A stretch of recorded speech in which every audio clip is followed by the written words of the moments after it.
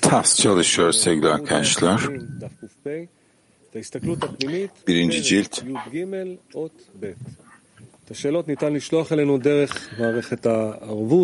13. bölüm birden devam edeceğiz. Konuyla ilgili sorularınız varsa her zaman gibi sorabilirsiniz.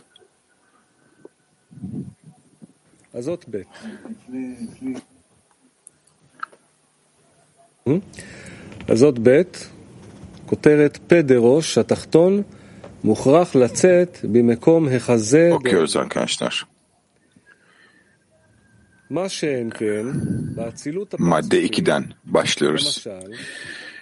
Roş'un pesi altta ortaya çıkmalı hazehde. Üstün hazehinde. Ancak şöyle yapayım. Ancak parsufimin oluşumunda parsuf Galgalta'dan ortaya çıkar. Malkut guf de Galgalta'dan yükselmeli Roş, pederoşa bu Galgalta'da. Orada bayağılık alır ve 3. seviyenin bayağılığını alır tekrardan. Bayağılık almak demek onun yerinde. Yani yerine geri dönmesi demek. Tabur'da, Parsuf'ta Galgalta'nın başlangıcında olduğu gibi. Şöyle yazar. Yeni zivuk'ta haka 3. safhada gereklilikten dolayı oluştu ki o taburun yerindeydi. Şimdi hazeh oldu. Yani Galgalta'nın hazehi. Dolayısıyla görüyorsunuz ki Malkut Roş'ta, Ab'ın Roş'unda ise Parsuf Galgalta'nın taburunda oluyor. Buna benzer şekilde her zaman Malkut de Guf üst Parsuf'ta Malkut de Roş oluşuyor. Başka bir deyişle tabur üstün taburu altta pederoş oluyor. Tekrar okuyoruz orayı. Parsufimin oluşumunda örneğin Parsuf Galgalta'dan çıkarken Guf de Galgalta'daki Malkut Pederoş de Galgalta'ya çıkması lazım. Orada 3. safhanın bayağılığını alıyor. Tekrardan alıyor. Bayağılığın edinilmesi demek, tekrar yerine geri dönüyor demek. Yani Galgalta'nın taburuna, başlangıçta olduğu gibi. Yazıldığı gibi daha önceden yeni bir zivuk de haka ile 3. safa gereklilikten dolayı taburda oluşuyor. Yani şimdi hazeh'te Galgalta'da. Dolayısıyla görüyorsunuz ki Parsuf Ab'ın Malkut de Roş'u Galgalta Parsufu'nun taburunda oluyor. Buna tekabülen her zaman Malkut de Guf'u üst Parsuf'ta Malkut de Roş olarak olacak alt Parsuf'a kıyasla. Başka bir deyişle üstün taburu alttaki için pederoş olur. Madde 3'ü okuyoruz.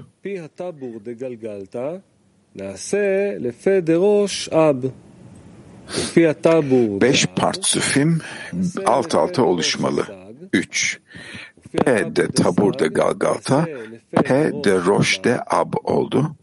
P de tabur de ab, P de roş de sag oldu. Ve P de tabur de sag, P de roş de ma oldu.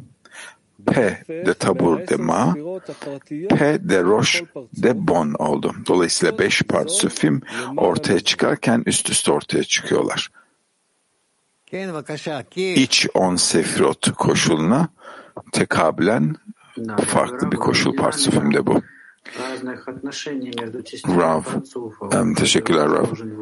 Bu dinamik, bu farklı parsufimin farklı parçalar arasındaki dinamikte pederoş, üstün hazehi, bunları bir kabalist nasıl ölçebiliyor ki bu koşulları?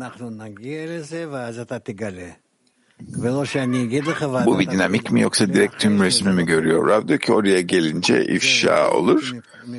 Ondan sonra sana söyleyeceğim. Ondan sonra yapmaya başlayacaksın.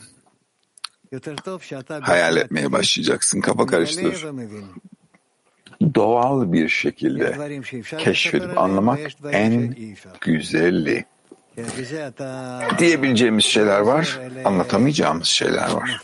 Zira bu şekilde yardımcı olmuyorsun, rahatsız ediyorsun. O yüzden yazılanlara göre keşfetmeye çalış, öyle ifşa et. Nerede Roş, Toh, Sof olduğunu düşün. 3 aşağı 5 yukarı arzunun parçalara ayrılması, bu arzu küçük de olsa büyük de olsa anlarsın. Moskova 3. Рафа, поясните, пожалуйста, табор высшего становится П дорож нижнего. Ведь ХЗ становится П дорож, а не табор. Rav, şunu açıklayabilir misiniz? Haze pederoş nasıl oluyor tabur yerine? Doğru. Şimdi taburdaki masah pederoşa çıkıyor. Ve ondan sonra hazehe iniyor. Orada bir sonraki parsuf gelişiyor. Neden tabur peki? Çünkü iç ışık P'den yani Roş'tan aşağı iniyor tabura kadar. Daha sonra taburdan Roş'a, P'de Roş'a daha doğrusu çıkıyor, geri çıkıyor. Sonra Hazehe kadar iniyor. Hazeh'ten bir sonraki parsuf gelişiyor. Üstün Haze'yi alttaki için P'de Roş oluyor.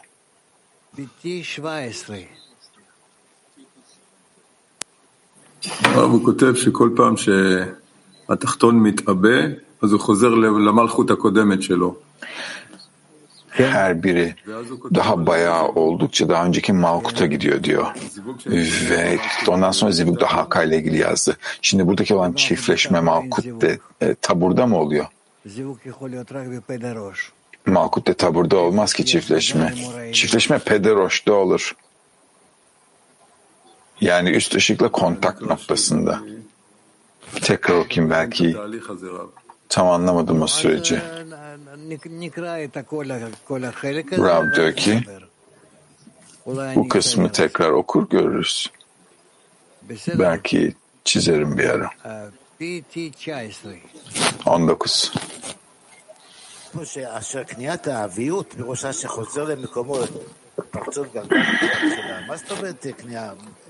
Bayağılığın edinilmesi diyor ki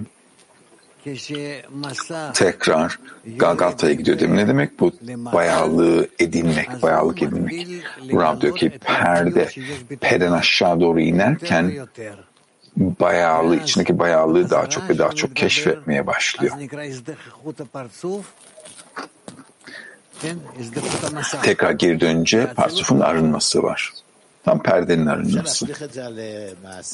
Parsufun asyut kısmına. Bunu pratikte bir şeye uygulayabilir miyiz yani?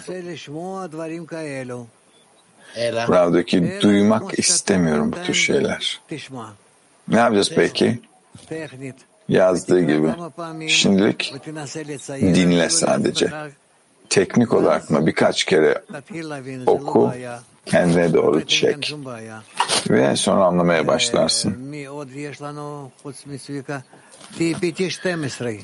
Sivka dışında orada birisi daha vardı. PT12.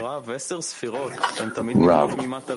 10 Sefirot her zaman aşağıdan yukarıya mı inşa ediliyor? Rav diyor ki yukarıdan aşağı, ondan sonra aşağıdan yukarıya. PT29.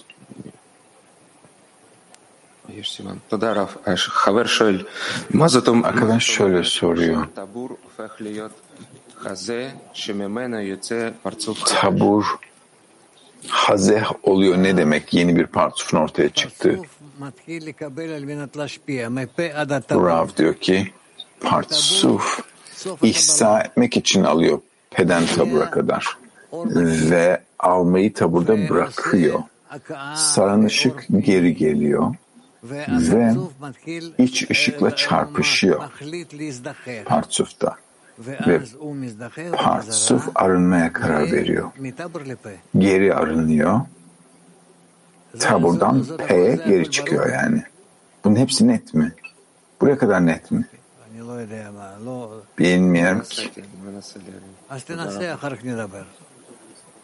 Anlamaya çalışıyorum hocam. İyi, anlamaya çalış, sonra konuşuruz. Tel Aviv 4. Teşekkürler Rav. Bu Or-Pnimi dediğimiz iç ışık ve saran ışık perdeyi mi yönetiyor yoksa tam tersi mi? Rav diyor ki bak, basit bir şekilde anlatayım bakın. Özellikle hiçbir şey çizmek istemiyorum. Hissiyatta olsun istiyorum. Yoksa kafanızda çizimler kalıyor. Tamam, sonra da bir şey anlayamazsınız. Kendimden biliyorum. Şimdi alma arzumuz var. Ve alma arzusu bir karar veriyor. Diyelim ki İsa etmek için alacağım. Karar veriyor. Nerede karar veriyor? Roş'ta karar veriyor. Yani alma arzusunun üzerine bir kafa inşa ediyor. Akıl. Roş. Roş'ta İsa etmek için alacağım diye karar veriyor. Peki ne kadar? O yüzden Roş'ta önümde ne var? Ne kadar alayım? Vesaire değerlendiriyor. Ve karar veriyor. Diyor ki önümdeki ışıktan %20 alayım. %20 ihsa etmek için alabilirim ama daha fazlasını ihsa etmek için alamam. Daha fazla alırsam bu almak için olacak. Kendim için almak için. Bir karar veriyor. Karardan sonra o ışıklar Zivug'da Hakade ile Tohde Parsuf'un içine alma arzusunu ihsa ve niyetiyle dolduruyor. Bu peki Pederoş'taki masah düşüyor demek o mu? Rav diyor ki perde Pederoş'tan tabura iniyor demek. Şimdi onu bitirdi. O olayı bitirdi. Tamam. İhsa etmek için alabildikten sonra saran ışık geliyor. Yani dışarıda kalan ışığın gerisi geliyor. %20 aldıysak %80 dışarıda kalıyor. Ve diyor ki ve baskı yapıyor. Daha çok al diyor. Niye? Çünkü %80 daha sofrada yemek kaldı. Israr ediyor. Perdeye baskı yapıyor. Almıyor. Çünkü almak için olacak bu sefer. İhsa etmek için değil. Şimdi içinde bulunduğu koşulda böyle kalamaz. O yüzden arınıyor. Diyor ki bak, daha fazla alamayacağım, kusura bakma. Ve ışıklar arasındaki bağı kopartıyor. P'den tabura kadar alan masah, taburdan P geri çıkıyor. Ve P'den tabura kadar doyum sağlayan ışık artık çıkıyor. Işık kabı terk ediyor. Bu ilk eylem. Masah P'den tabura iniyor, taburdan P'ye geri çıkıyor. Bu nokta eylem bu kadar. Bahsettiğimiz şey sadece bu şu anda. Bu ihsa etmek için almak denilen bir eylem. Peki o olaydan sonra ortada ne kalıyor?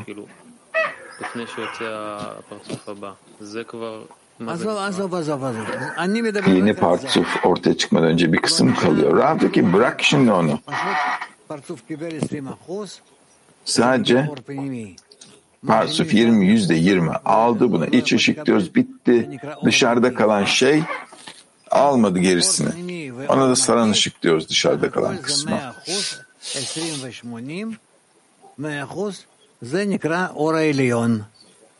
O yüzden 20'ye 80 bu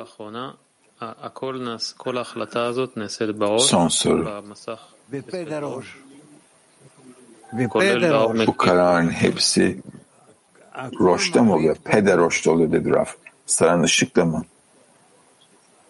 Pederoş her şeye karar veriyor. Pederoş olmadan Roş'un 10 sefirotu var. Orada sadece ışık var. Ve perde ışığı durduruyor. Ne yapıyor? Bir hesap yapıyor. İhsatmak için ne kadar alabilirim diyor. Ve bu karar alabildiği kadar toh denilen kısmı ihsa etmek için alıyor. İhsa edebilecek kadarıyla. Yapamadığı kadarıyla yani ihsa etmek için alamadığı her şey kabın dışında kalıyor. Buna sarnıçlık diyoruz. O yüzden kab ne yapmış oluyor? %20 ışık almış oluyor. Çok hoş aslında %20. Ama %80 de dışarıda kalıyor. Anladın mı? Hoş yani durum. Ama kab görüyor ki bu şekilde kendimi muhafaza edemem. O yüzden ayrılmak zorunda. Diyor ki hiçbir şey almasam daha iyi yani. Çünkü bir tadına varınca ihsa etmek için almak zorlaşıyor. Peki bu %80 kabda nasıl hissediliyor? Daha almadığın hazlar ama sofrada önünde duruyorlar. Ev sahibinden bağlısına verdiği örnek gibi. %20'sini aldın ama %80 ziyafetin %80'i masada. O tüm %80 için de açsın, kabların var. İstiyorsun esasen cidden içe. Latin 12. Latin 12. Si me pudiera, por favor, aclarar un concepto. Dice que Malhut de Guf del Parsuf superior se convierte en Malhut del Rosh de su Parsuf inferior. Malkut Parsuf'un Guf'uyken alt Parsuf'un Roş'u nasıl oluyor? Radyo'daki yo. O şimdi için değil. Daha sonra öğreneceğiz. Çünkü o bize açıklayacak ilerleyen safhalarda. Ama soru güzel. Latin 2. Rab, la pantalla se defina con la luz que recibe, con el 20%. Rav, perde aldığı %20 ışıkla aranıyor mu? Rav diyor ki perde bir karar veriyor. Diyor ki sadece ihsa etmek için bu kadar alabiliyorum. Daha fazla alamıyorum ihsa etmek için.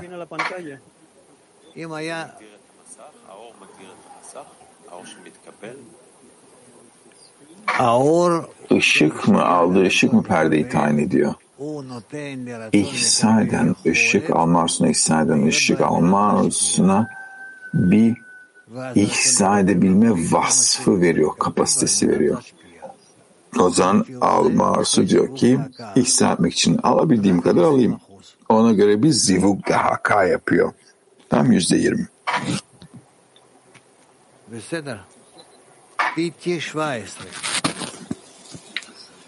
17.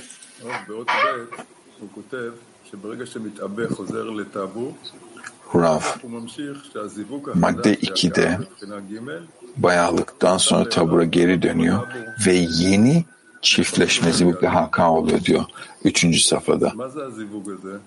Ve bu taburun yerinde olur diyor Galgalta'da. Bu zivuk ne peki orada taburdaki? Taburda mı pederoşta mı oluyor? Pederoşta. Tabur P'ye yükseliyor.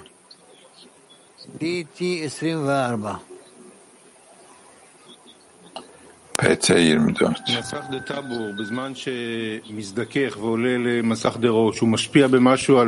Masah taburda arındıktan sonra masah deroşu bir şekilde etkiliyor mu?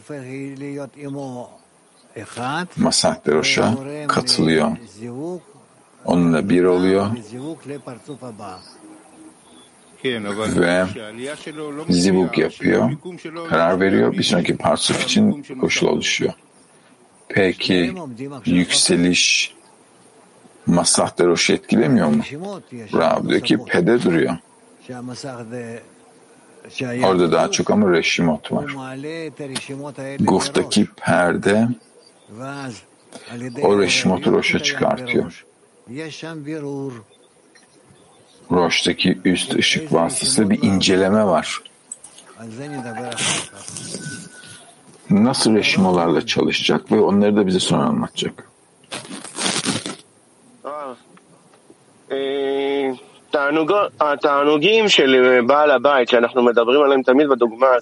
Burada ev sahibindeki hazdan bahsederken hep bu örnekte ev sahibi misafir örneğinde diyelim ki görüyorum onunla yüz yüzeyim. Masada görüyorum yani ama bunu ben nasıl hesap yapacağım manevi bir haz olarak? Çünkü görmüyorum ki biz manevi hazzı görmüyoruz ki yani en ufak bir fikrimiz yok ki o hesabı nasıl yapacağız? Rav diyor ki önünde tüm hazlar var.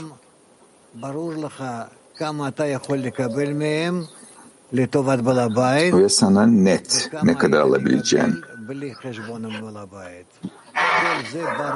istemek için. Hepsi net oluyor adama. Ne kadar alabilir, ne kadar alamaz.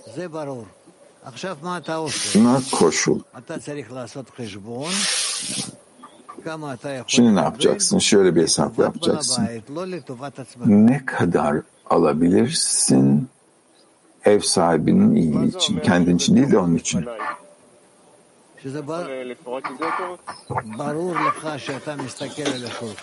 Önümde apaçık ne demek? Ram'daki adam için net, yani masaya bakıyorsun.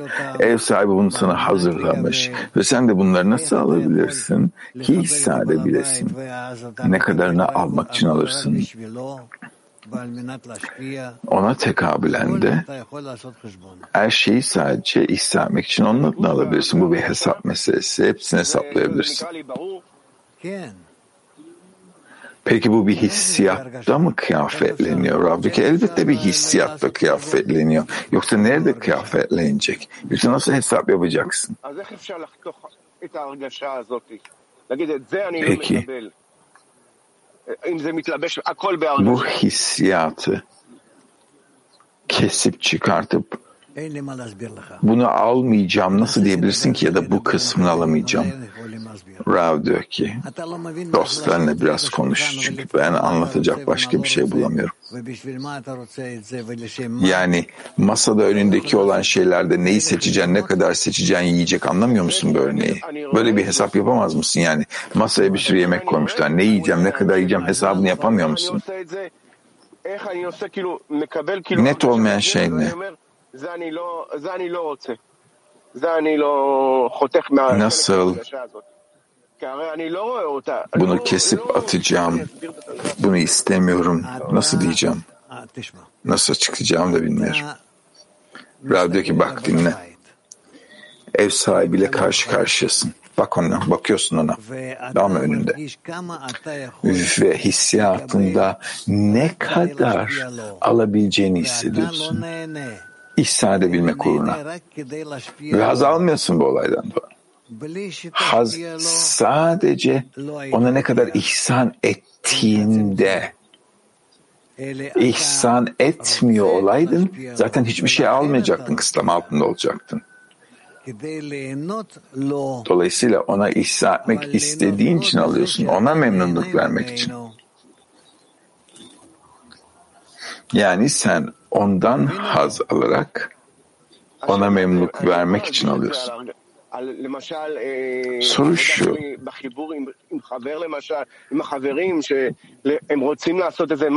dostlarla bağ kurmakla ilişkilendirebilir miyim?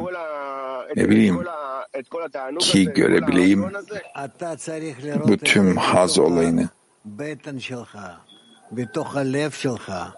Rab diyor ki kalbinde, göbeğinde, karnında, yani kafanda, kalbinde, karnında görmen lazım olayı.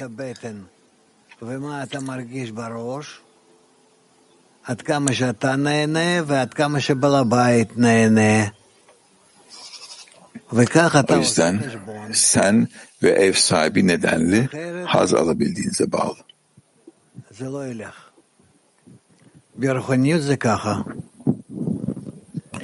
Maneviyatta bu şekilde.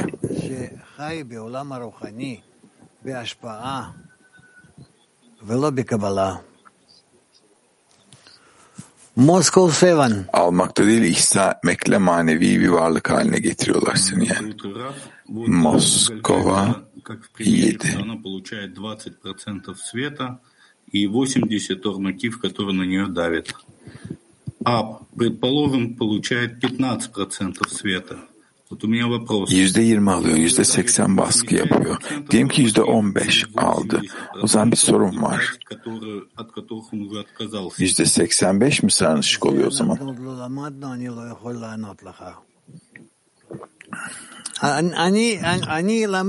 Yoksa 5 dünyaya eşit olarak mı dağılıyor %20-20 diye? Rav diyor ki daha öğrenmedik ki.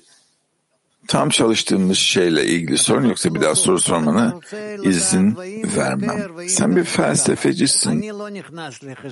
3 aşağı 5 yukarı kakara kikiri. Ben o tür hesaplara girmiyorum. Ne yazıyor burada? Öğrendiğimiz o. Yazılan şey. Tek başına çalışmıyorsun burada benim karşımda. Burada 3000 öğrenci var ekranda. Derste. H10.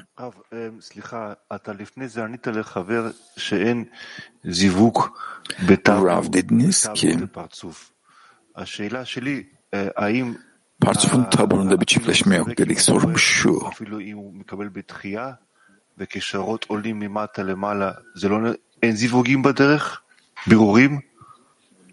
Refüze etmede de zivuk var mı aşağıdan yukarı ışıklar giderken? Rahat diyor ki bununla ilgili hiçbir şey demedi ki daha. Sadece yazılanla ilgili sorun.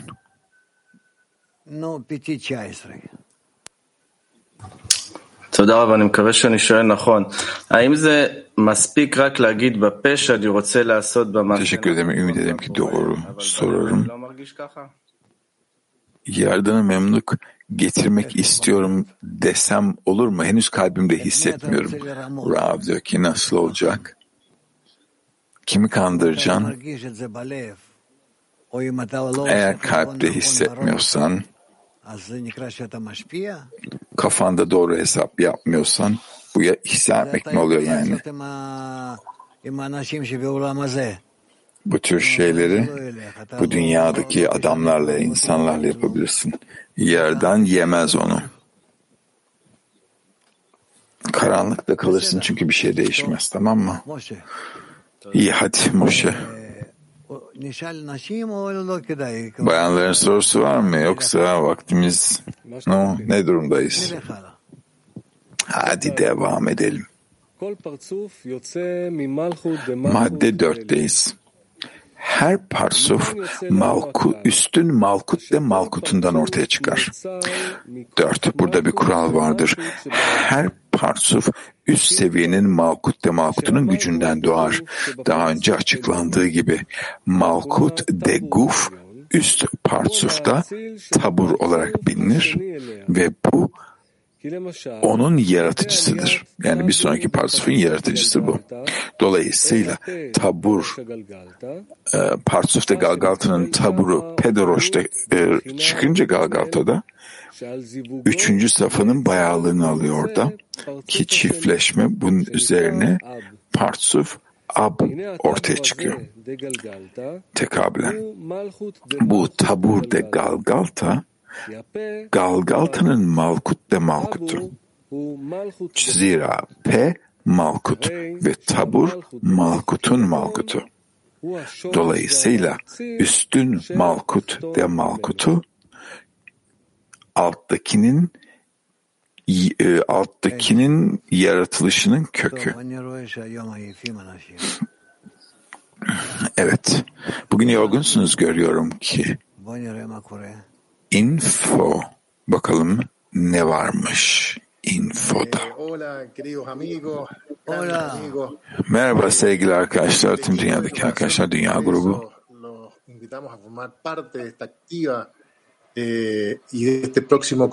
Kongre hazırlık ekibi olarak biz Dünya Kongresi'nde aktif bir yer almamız gerekiyor. Bağ kurma mutluluğunu paylaşmak. Ağustos 27-28'de bir ay sonra her arkadaşın bir video göndermesini istiyoruz. Şu soruya cevap vereceksiniz. Kongre nasıl hazırlanıyoruz. Vladimir size nasıl çekmeniz gerektiğini videoyu gösterecek. Şimdi arkadaşlar nasıl hizmet edeceğim diyorsunuz kongreye. Telefonunuzu yatay olarak tutacaksınız kayıt yaparken. Bu şekilde 20 saniyeden fazla olmayacak bir video. Hareket edebilirsiniz. Hay que evitar las paredes blancas porque nos da luces muy raras. Entonces, tenemos la fecha límite para enviar sus videos el 1 de agosto. Şehrinizde olabilirsiniz. Buradaki gibi beyaz duvar yapmayın. Beyaz duvarın arkasında önünde yapmamaya çalışın.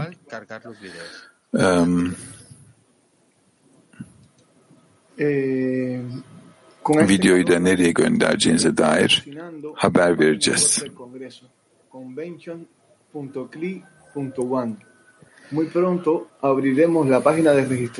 Latin Amerika'nın sıcaklığıyla kongrenin internet sayfasını pişirmeye başladık. Daha sonra açılacak. Kayıt yapabilirsiniz. Çalışma materyalleri orada olacak. Müzik, tüm dostların hediyeleri, ihtiyacımız olan her şey o sayfada olacak. Ki bu festival, Bağ Kurma Festivali'ni yapalım. Tüm dostlara ve yardımına da dolayısıyla memnunluk getirmek istiyoruz. Convention.cli.one sayfası inşa edecek. Bu kongreyi beraber inşa etmemiz gerekiyor arkadaşlar. O yüzden sizlerden ricada bulunuyoruz ki hep birlikte bu partiyi yapalım. בין 10 ל-10:30, תוכנית מושגי יסוד בחוכמת הקבלה בשידור מוקלט עם הרב לייטמן. Bugünün programı 10'dan 10.30'a kadar Basic Concepts of Kabbalah adlı program. 12'den 1'e kadar da arkadaşlar zamanki gibi öğlen dersimiz var. Herkese iyi günler.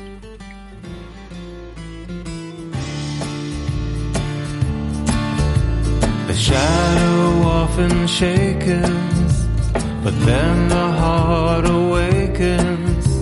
It yearns and grows and longs to be concealed beneath your wings. Une rivière coule du jardin d'Éden et fend le cœur de pierre.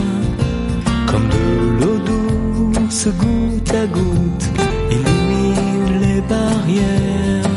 ואין מקום פנוי ממך, כולנו ניצבים מולך. נבעיר את השלהבת ביראה ובשמחה, ואין מקום פנוי ממך, כולנו ניצבים מולך.